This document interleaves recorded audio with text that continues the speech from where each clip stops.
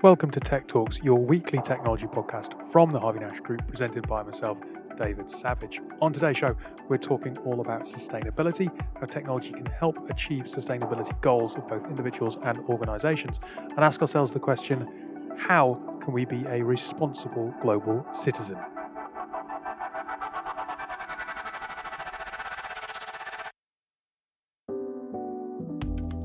I'm joined by Akish today in our new digs. The Harvey Nash Group has moved offices. We're now on London Wall. We were on Bishopsgate, so we've got about 5 minutes along the road. Settling into the new place. Yeah, I mean, what did I say just before we recorded? I'm literally opening up any cupboard and door that I see in the office. I feel like a kid, really. But yeah, it's nice. It's exciting. Listeners should know that we went up to the roof terrace at lunchtime. It's not really the day for it, being the 4th of January. It's a bit cold and wet. But Akish, I did hear him say, it's like being Batman. Yeah, it is, because it's literally, if you imagine a scene from Batman, and he's looking out onto Gotham City, you kind of feel like that. Like, you know, you feel... You think that London looks like Gotham? Well, no. You just kind of feel like you've got a bit of power, don't you?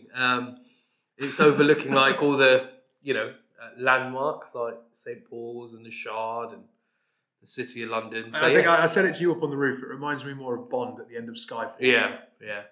Something like that. I feel like we were quite underdressed, to be honest. Like, it was quite cinematic. You need to be wearing a suit up there or something tailored, at least. Now, look, you might be wondering what relevance that's got to do with the podcast, but one of the reasons that we've moved to a new office is we are, like many, looking at the footprint of our business, realising that we don't quite need the space that we had before, and moving into an office with greener credentials. A lot of organisations are asking themselves how they can be responsible citizens, and a large part of that has to do with sustainability. And interestingly, in mid-November, McLaren Racing appointed their first Director of Sustainability as they joined the UN Race to Zero pledge that was made during COP26. So McLaren talked about the fact that they're committed to joining the sports community as a responsible global citizen, combating climate change, and a framework that includes measuring, reducing, and reporting on the team's greenhouse gas emissions in line with the 1.5 degree commitment enshrined in the Paris Agreement, and committing to being carbon net zero by 2040. So they've said that they're going to achieve that by 2030. They have appointed, as we said, a Director of Sustainability, Kim Wilson, who's joining on the 31st of January. She's coming from EDF Energy. So what we thought we'd do, because it's the first podcast of the year, is actually look back at several podcasts that we've recorded over the last year or so, or 18 months, talking all about this idea or this concept of being a responsible global citizen. Akish, yep. What do you reckon makes a responsible global citizen? Do you know what? I think I wouldn't put it down to what are you doing initially, because at the moment it's quite hard to be, and saying, oh, I'm very much, kind of doing everything to make sure my carbon footprint is low, and these sorts of things. Like we were talking earlier, we both have cars, and in hindsight, cars add to, the CO2 footprint. We probably shouldn't be driving them, that sort of thing. But I think what it means to me is just someone who understands the wider world and their place in it. Awareness, I think, probably one word. If you were to sum it up, it would be awareness, and making a conscious effort for when you can to do something which is a little bit more sustainable. That's what I would say. So like actions that you could take certain, options in terms of buying, something that was a bit more sustainable as compared to something, even little things like, I know this sounds so stupid now, but plastics, like just reducing the amount of plastic that you may use, that still makes an impact. So this is a beautiful segue. I'm going to play you a very short clip where we talk to Tom Van Aken from Avantium, CEO of Avantium, where he talks about PEF, which is a new type of plastic that degrades 100% faster, and they're hoping that microorganisms will eat that material. So we'll play that, and we'll be back in 2 seconds. Well, the material that we're making, PEF, is a plastic that actually degrades 100 times faster than traditional plastic. So which means that in a few years' time, bacteria and microorganisms, they will basically eat that plastic and make it go away. So that's a completely different material than what consumers are used to. But actually, it's one of my fears is that people will think that they can litter. I really want them to return the bottle so we can use it for making another bottle and making another bottle. So that is what we have to do really well, is communicate that well to the consumer, is that recycling is much more sustainable than throwing things into nature. So I suppose the thing that kind of makes me, first of all, the big question is why continue to make plastics as opposed to, you're hearing now increasingly about supermarkets kind of no plastics, and they're offering kind of, you either bring your own bags or there's paper bags or there's whatever else. Why do we still need plastics? Why can't we switch over to other forms of packaging and cardboard or whatever, and that be our solution? Yeah, I've heard this romantic story about a plastic-free economy a number of times. I hear that over and over again. But the issue, David, is if you would do that, the food waste would actually go up dramatically, because most of the materials we're using to package, food and beverages are not there just from a marketing perspective, but they're most importantly there to actually protect the product and give it the shelf life that is required. You talked about the fact that we shouldn't maybe have cars. Tom talks about the fact that it's a romantic notion to have a plastic-free world. He also talks about the fact that actually we need plastics, because if we didn't have plastics and we just relied on paper, well, the shelf life of our food would be much shorter and there'd be a lot more waste. True. And I think that is that thing, isn't it? Like, we need technology to help us to continue the type of lives. The world is interconnected. We can't just turn the clock back on that indefinitely. But we need to use technology to unlock ways of just making slightly better choices. So if we're going to create plastic that can be eaten, for want of a better word, by microorganisms, or recycled more easily and reused. And without sounding like a Charles Darwin kind of expert, I think it's evolution, right? And we need to kind of use that same principle, and things that we are creating just move along with times. I remember when I was young, it was all about, fridge freezers and aerosol cans. That's what we used to learn about, right? And the ozone layer. Things have gone way beyond all of that now. And maybe we should just be kind of concentrating on the smaller steps that we can take. You mentioned at the top of the show, we've moved into offices, that are kind of looking at the carbon footprint, are more kind of efficient, energy efficient, that sort of thing. So little steps like that even organisations do, and what you can do, that'd be great. Printers, for example. I had to print something off this morning, but I was asked by a couple of people around me, like, do you actually need to print it off, or are you just doing it? And having these conversations, listening to things, and listening to those interviews that we've got, it gives you a lot more information.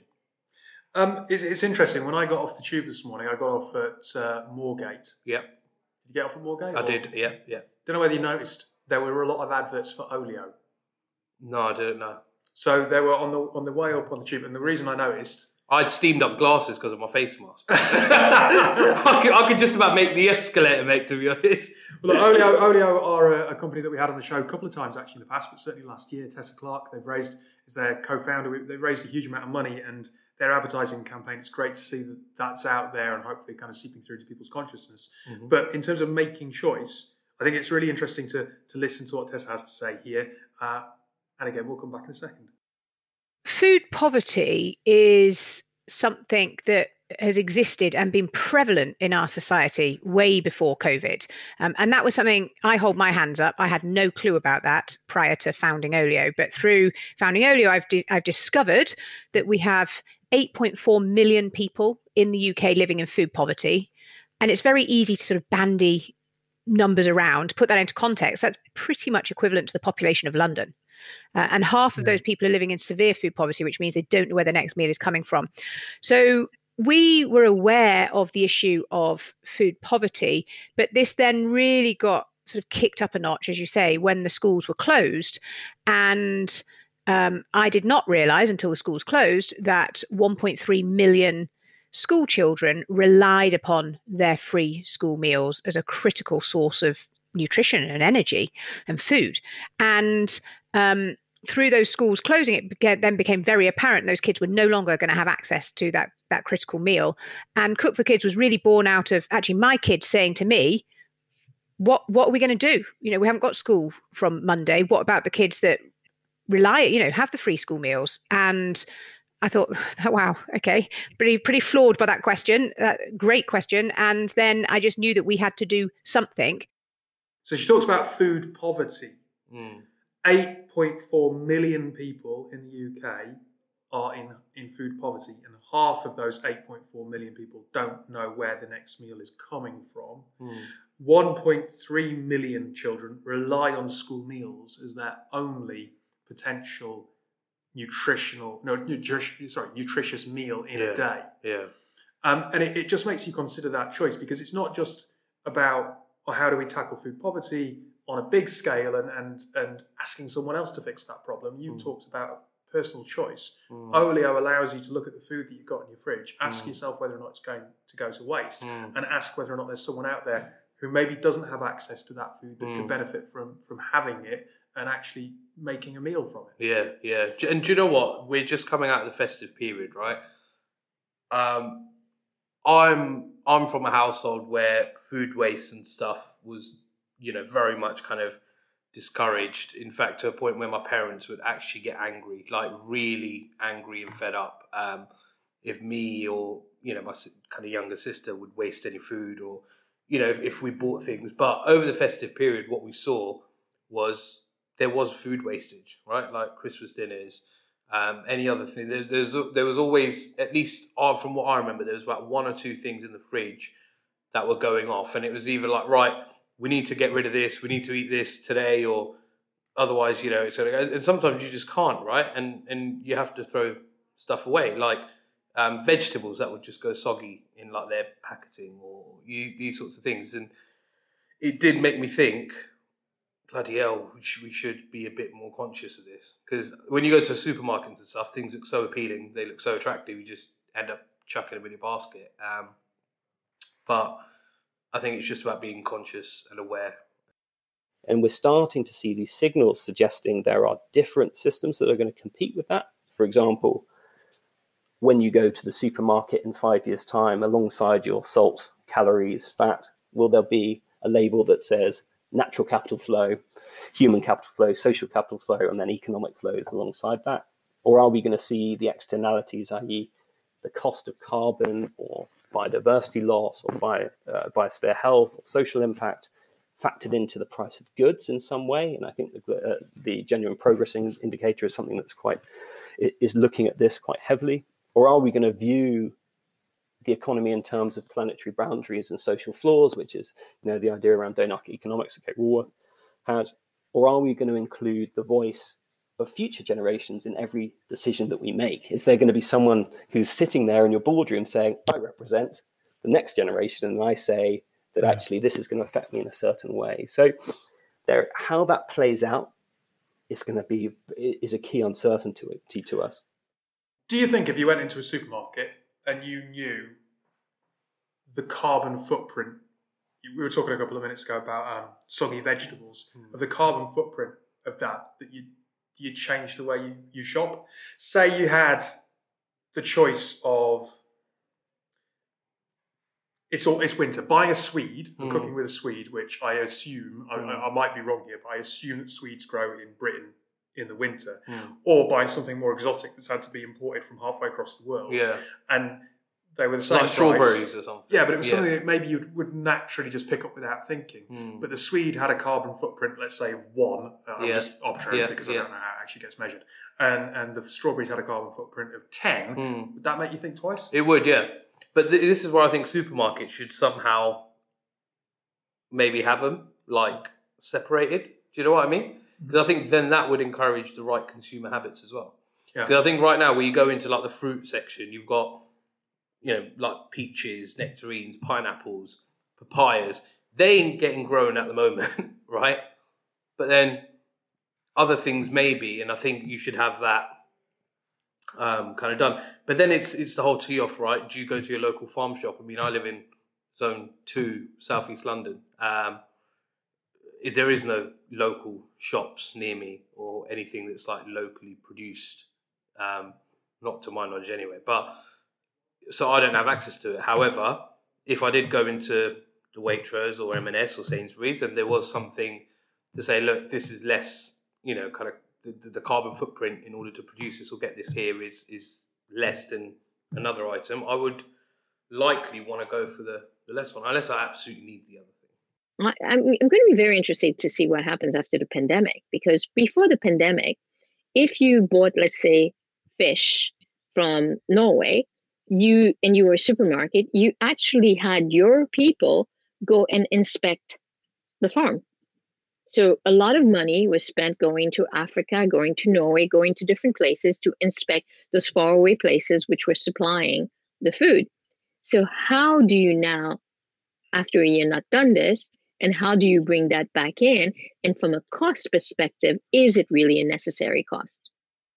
So the supply chain, Genevieve talks there, she's from AgriLedger, about mislabeling. Oh, sorry, she goes on to talk about, in the interview that we recorded, about mislabeling of fish. 40% of fish in the world is mislabeled. And in the clip we just played, she talks about the fact that before the pandemic, lots of countries sent people all over the world to check the supply chain was correct. You were talking about local produce. I suppose there's a reaction there where it's like, if you're buying something local, you go to like a farm shop and it's you know where it's come from. You've got that security. You know that there's that smaller supply chain, that it's more sustainable. That feels like a good conscious decision. But at the same time, that's not necessarily possible. Coffee doesn't get grown in our back gardens, in our backyards, and we want to make sure that that supply chain is properly administered. And it is a massive challenge coming out the back end of the pandemic about how we're going to do that and whether or not you can actually trust others to look at the supply chain properly and not mislabel it, not be in a situation where 40% of fish worldwide is mislabeled. Makes you wonder, what the hell's in a tuna sandwich when it says it's a tuna sandwich half the time? That is true. And also, it just goes to show that, fish, for example, you pay a bit of a premium for compared to other, poultry or meat and that sort of thing. So if it is mislabeled, then are you just being paid more for it being fish food, and if it's not exactly, fully built up of kind of what you're expecting in terms of the nutrition and the omega-3s and all that sort of stuff. So I think the supply chain of it needs to get looked at. But again, it's just about awareness, right? It's just about kind of knowing where to get things from, what to do. And also, I'll be honest, some people, and this is the thing that I have, is if you were to go to an independent fishmonger, those that are probably, picking up fish at 3-4 o'clock in the morning, selling it by 9-10 o'clock, right? Or if you go to, what's that fish market in London called? Billingsgate. Yeah.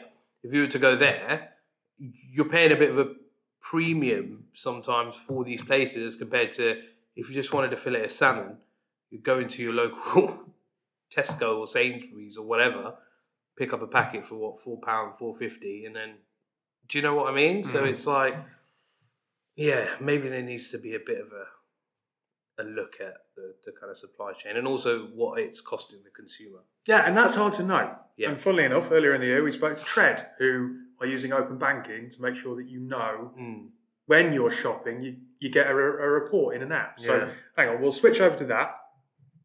Come back in a second. At the moment, it would be sort of aiming to get people like spending like groceries, weekly shopping, etc. But we want to transition into We Are the card that people use. Yeah. There is a whole inward discussion around Curve's done amazing things for how to get people through spending through a Curve card, but not necessarily having a Curve account. So it's where you link your existing cards. Yeah, I know, we've had Cheshire on the podcast. And they're doing they're doing some awesome things, and there are definitely lessons for us to be learned, because the thing that we do at the moment is we'd be really naive to think that everyone's going to spend every penny on our Tread card. Yeah. And so to give people like a full view of their carbon footprint, we let them connect it via open banking as well.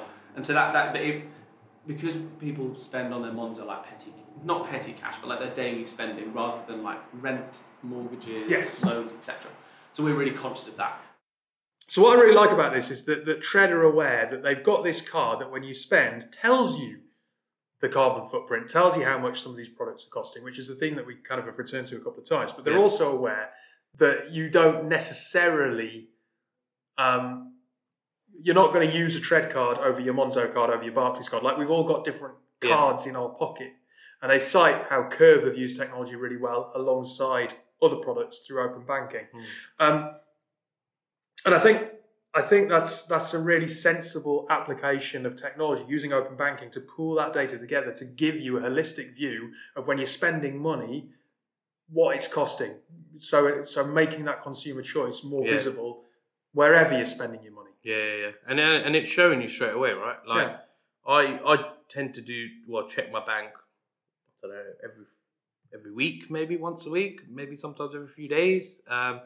Especially at the start of the month, because you've got all kinds of payments and stuff leaving. So you always want to be kind of, just making sure that everything's going how it should be. But I think if I had something like that, it would probably show me, like, oh shit, okay, I've spent X amount of money here, and that's not really carbon efficient. So maybe I should be careful with my choices. In the same way that maybe you wear a fitness tracker and you do so many steps in a day, if you go, shit, I only did 8,000 steps, I should have done 10,000 steps. If you get a report and it goes, last month, your carbon footprint was 22% higher than it normally is, you'd be like, hang on, what choices did I make? That's maybe not. It's those prompts, isn't it? Yeah, it's that fitness thing as well. And there's another, there's like an app.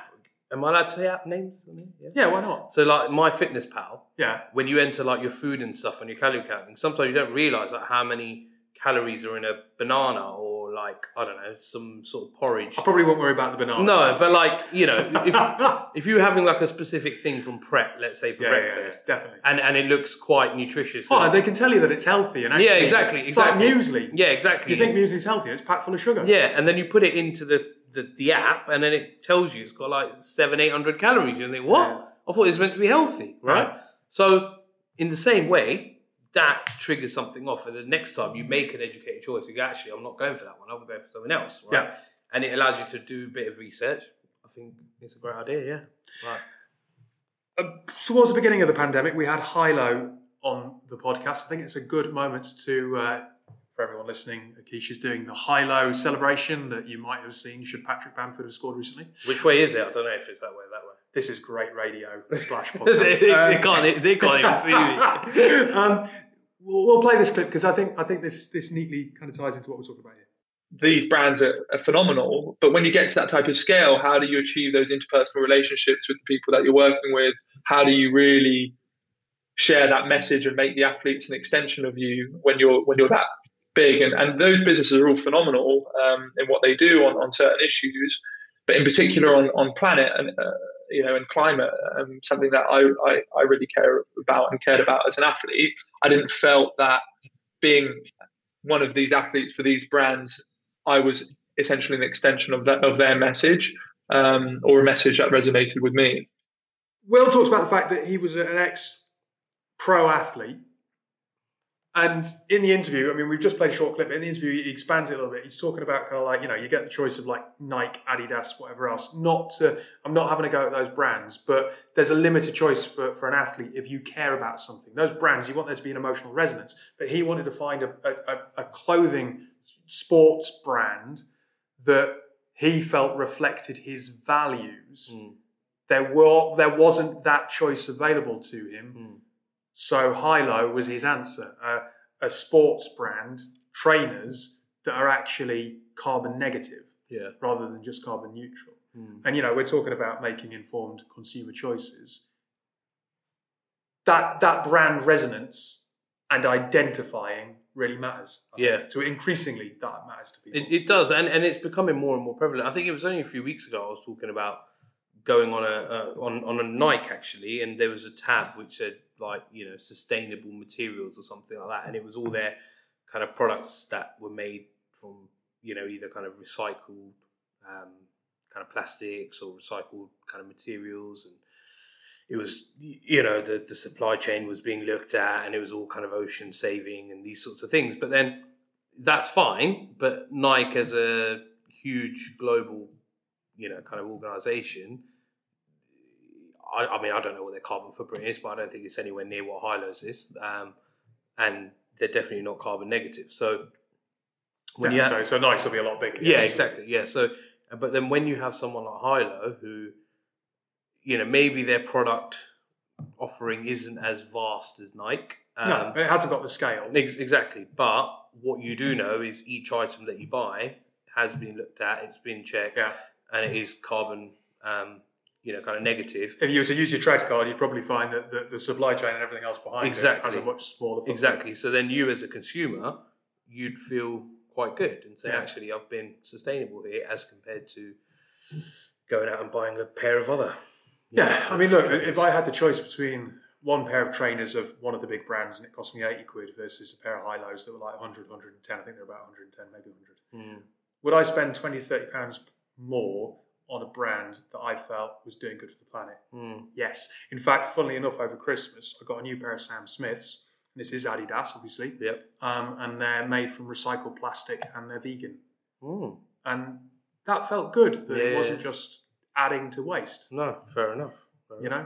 But also, I think the more sustainable products, I think the price point of them is a premium. I mean, we're quite lucky.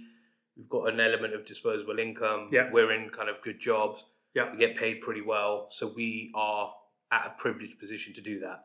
There are loads and millions of people in the UK alone that don't have access to those sorts of funds. So but then isn't it on us, who've got the money in our pockets, who can afford to make those choices, to make those choices? Yeah. Like if we didn't care and then we carried on buying the products that add to the issue, it's almost like doubly irresponsible. If we're going to be global social, responsible global citizens, I think it's on us who have the capability to make those decisions to make the right decision. Yeah, agree. Because you're right. Some people can't afford that luxury in that decision. Exactly, and I think the ones who can should be having a look at their practice. We started with F1. We're going to finish with F1. However, as an organization, and for me personally, we care about getting young women into engineering and giving them role models and showing them that they can be the engineer in the garage, they can be sitting on the pit wall, they can be the person who is working in the tunnel, whatever that role is, if that's what they're passionate about. And in fact, we take about 1,000 young people through our organization every year, not this year because of the pandemic, but usually they'll come through. Some will have a day with us, some will spend a week or the whole of their summer holiday, and they'll have a taste of all the different departments. They can go and work in the tunnel, they can go and work in the composites department, making carbon fiber. My daughter did this a few years ago when she was at school, and she did the tunnel. She made some things out of carbon fiber. I remember driving her home one day with a big plaster on her hand because she'd cut her fingers. She had a great week, but the thing that she loved the most actually was the day she spent in procurement.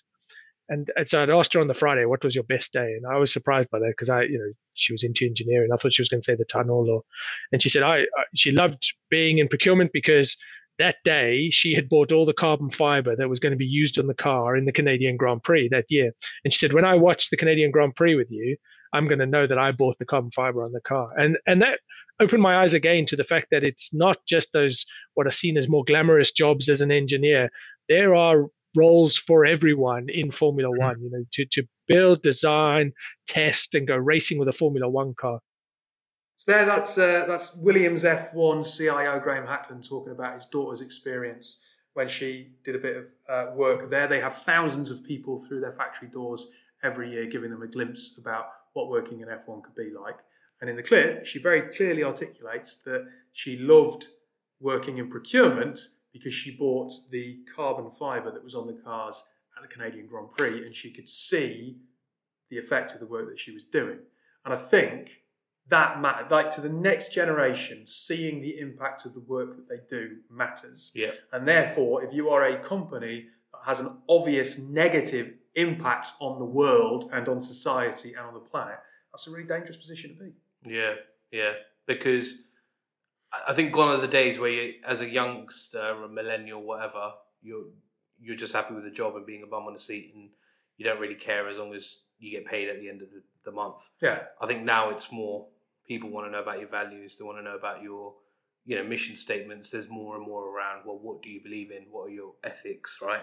And with having something like that, which is visible and you're able to see it, more and more organisations will be flooded with younger people or those at the start of their career to want to work for them, as compared to, I mean, when I was younger and I was a grad, you always just wanted to work for the Big Four and wanted to work in a big shiny building in the City of London, right? Yeah.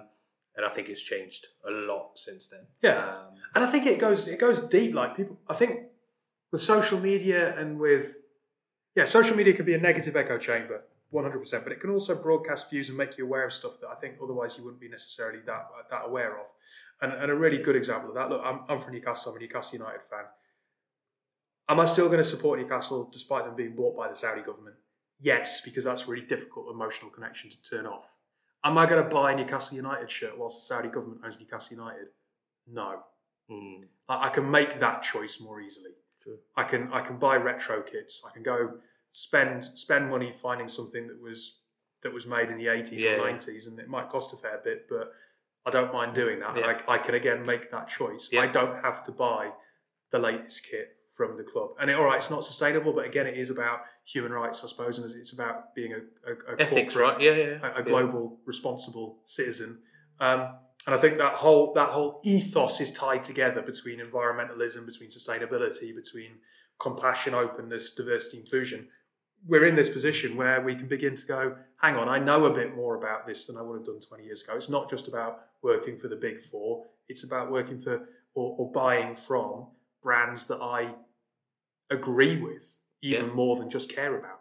100%. And I think as long as we do that, that will allow us to have a much better hold on our, I guess, mental state and also our kind of knock-on effects, and allow us to become a better global citizen. Yeah. Well, look, that's the first podcast for the year. We'll be back next week with something approaching a regular show. Akish, thanks for your time. No problem. Let you get back to the new desk. Thank you. And Enjoy it. everyone else, have a lovely week.